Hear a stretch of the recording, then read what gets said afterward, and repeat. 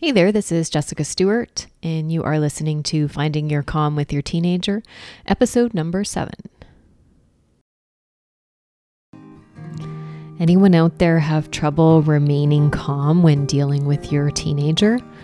I do, and I still do a lot of the time, and that's what this podcast is about.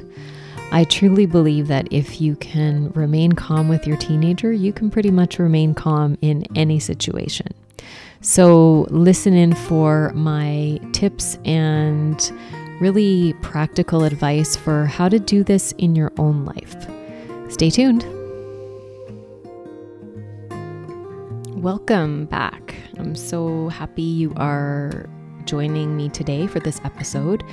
And we are going to talk today about performing some CPR on your parenting. I am a CPR instructor, so this thought just came to me about how I've used kind of emergency scene management or CPR instructions to kind of help guide my way of dealing with things, and especially with my teenagers, that it helps me to decipher what is actually an emergency situation and what is an emergency in my brain.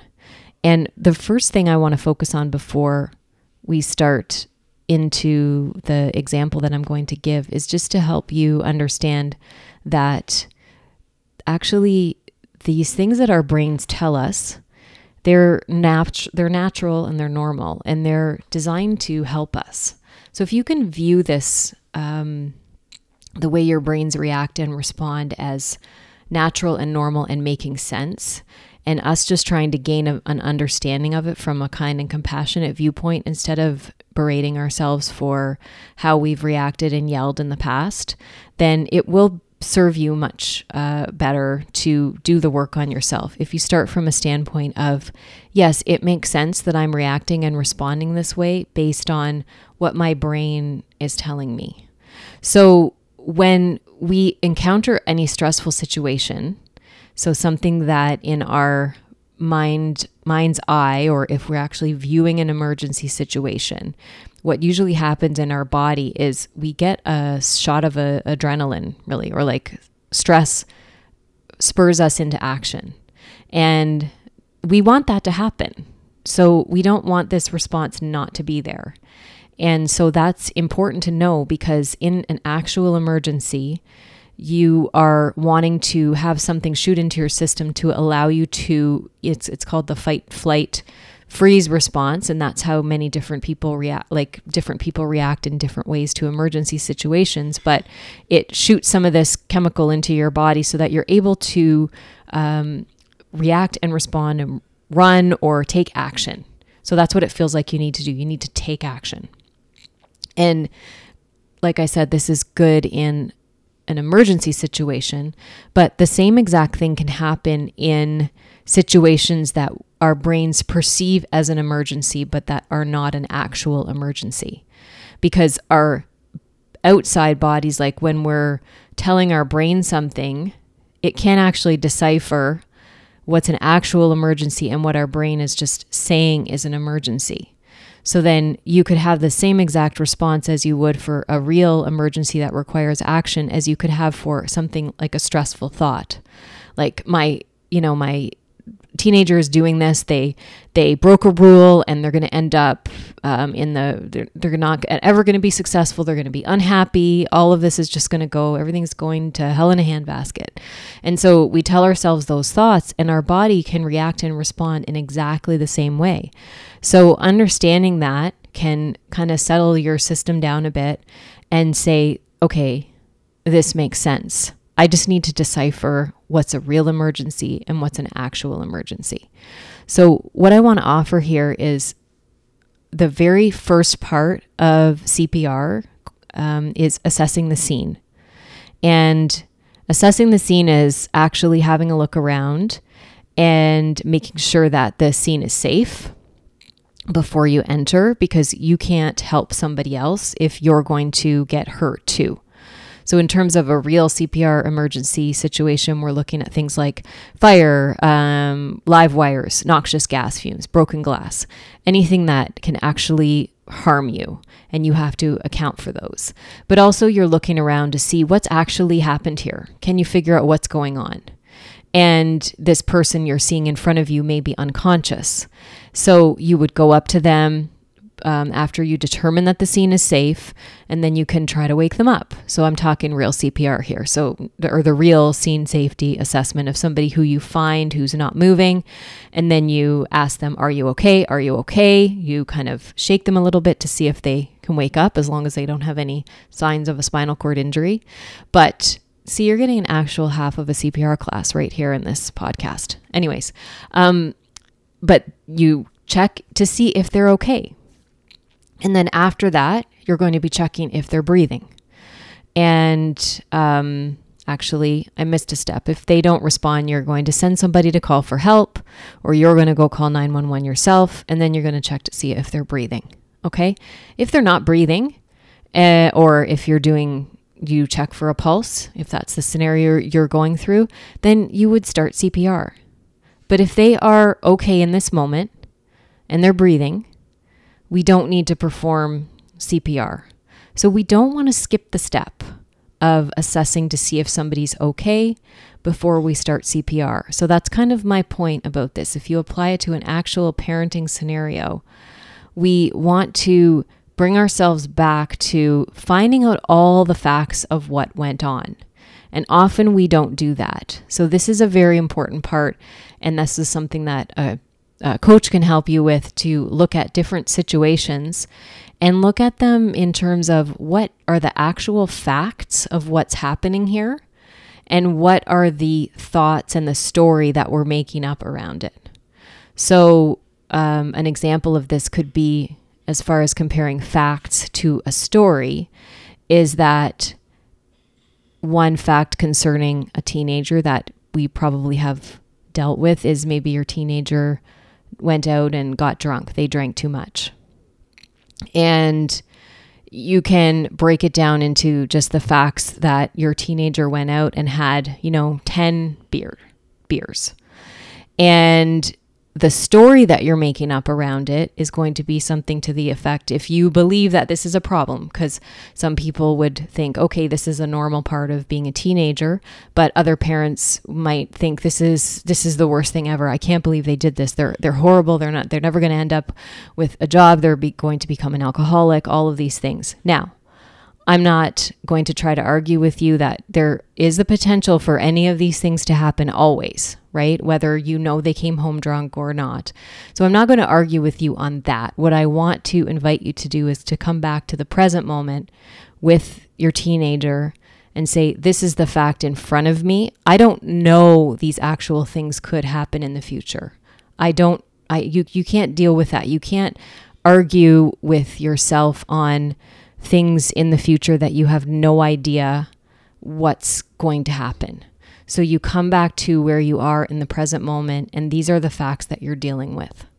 And is this an emergency? Are they okay right now? Are they safe right now? Are you safe right now in order to deal with the situation? So they may not need CPR. This might not be the time that you need to go into all of the reasons why the thing that they did was the worst thing they've ever done in their life. And I am going to fully disclose that, when my kids do this kind of stuff, I go here so often, but I also actually kind of have to step back a little bit. I can go there in my brain, but then I can say, okay, what's actually happening here? Are they okay right now? Are they safe right now? What do I need to do right now? And these are the facts, and then there's what I'm making it mean, and the story that I'm telling myself about something that potentially could happen down the road. That's usually, for me, it's like the worst case scenario. So don't skip the step of getting the facts, dealing with them, and then this can also help bring you back to some semblance of calm.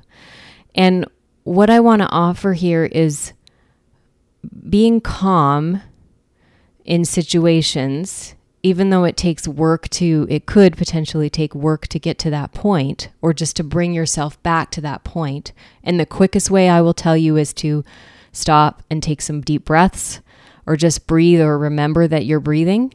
And that can bring you back very quickly and practically to your body and say, okay, I just need to take a breath here. I need to take a few seconds.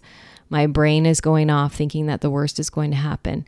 And when you can sort of allow yourself to acknowledge that your brain has gone off before, and not make it mean that you're a terrible person or anything's wrong with you, just make it mean, of course, my body's responding in this way because I've given it a super stressful thing to think about and deal with.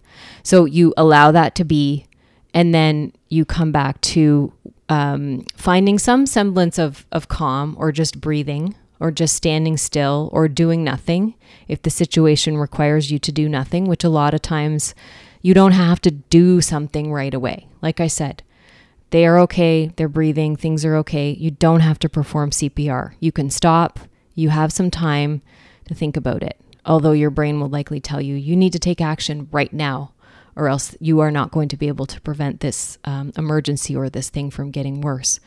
But what I will say is that if you think about an emergency scene, an actual emergency scene, you're probably going to be looking towards the people who are the calmest.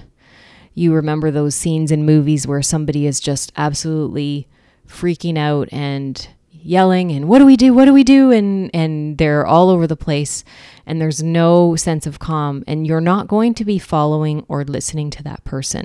You're going to probably escalate the situation, and you're not going to be able to your brain essentially goes offline, and you don't have the capacity to think about creative solutions or think about what you need to do next.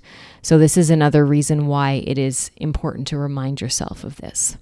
And what I will leave you with is that, like I said at the beginning, and I think I've said in a previous podcast, is if you still are having these super big reactions to these situations, do not beat yourself up for it. Do not think anything's wrong with you. There's nothing wrong with you. It's a natural and normal response to something you've offered your brain, and you can work with that. And it is a skill. Becoming calm is a skill.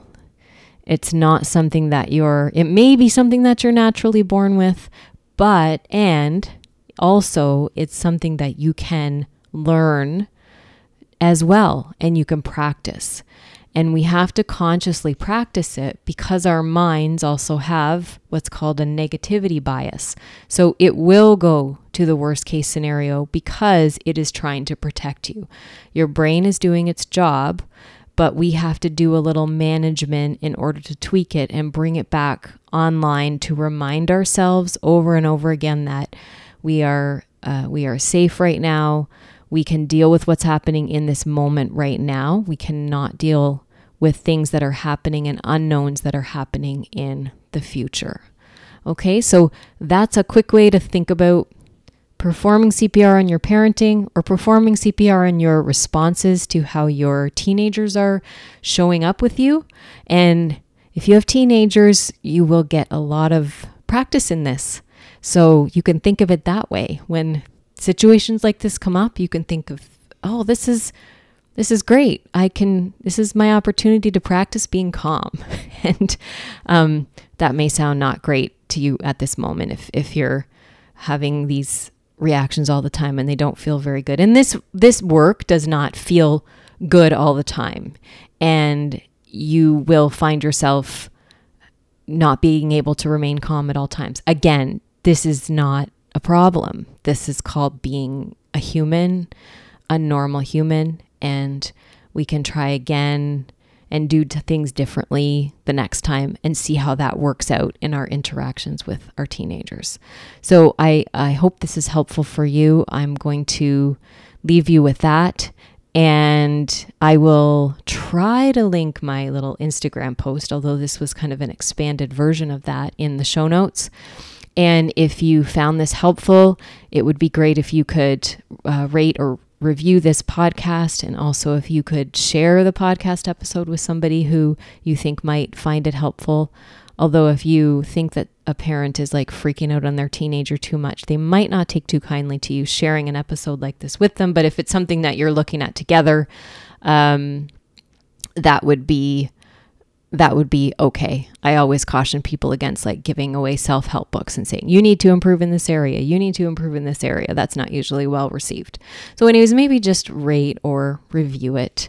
And I thank you so much. And I hope that you'll join me again next week for another episode. Bye.